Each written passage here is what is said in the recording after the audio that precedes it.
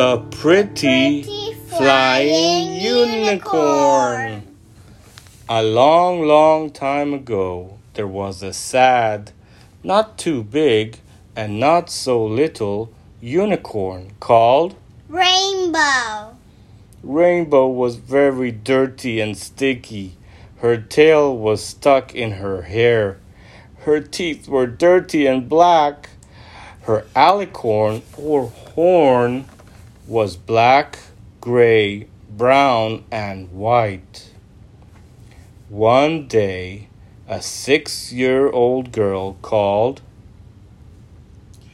Star found Rainbow in the forest, not far from Star's house. Star washed Rainbow, shampooed her hair, brushed her teeth, and cleaned her horn.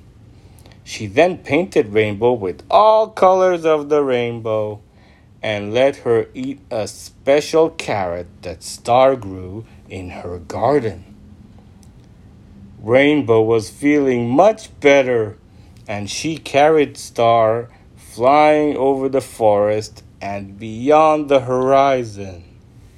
The end.